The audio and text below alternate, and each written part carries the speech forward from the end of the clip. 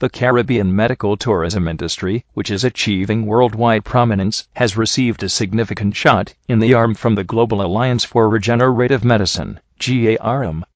The GARM Clinic, located on the south shore of Roatán, Honduras, has announced the preliminary dates for a type 1 and type 2 diabetes clinical trial. Commencing September 28, 2015, it is anticipated that the first patients in the trial will start receiving treatments. This treatment option will likely change the way we think about treating this disease, stated Dr. Raul Galeano, a participant of GARM.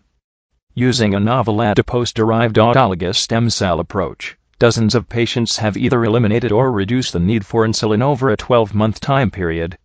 When asked if this technology regenerates islets of Langerhans cells, GARM spokesperson Heather Terry replied, "That is why we are doing the clinical study. We need to fully document, understand, and identify, using measurable parameters, the mechanism which has thus far generated a positive response in patients with insulin-dependent diabetes." Is this treatment option FDA approved? No. That is one reason for well-designed and controlled clinical trials, under stringent oversight, that would typically be utilized by companies seeking FDA approval. How will GARM deal with the inevitable flood of people seeking relief?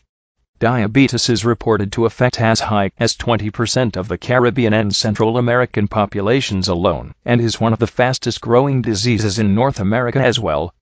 Global Elite Medical Memberships Ltd. GE is a company that provides an integrative medical membership and will arrange access to the GARM clinic.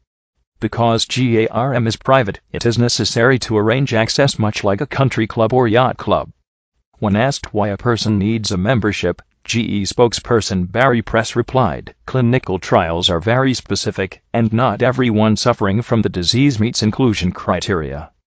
Our company will sort through what we believe will be hundreds of applications, and once these are reviewed by GARM and screened for suitability, GE will assign a patient advocate who will ultimately arrange appointments with clinicians and specialists."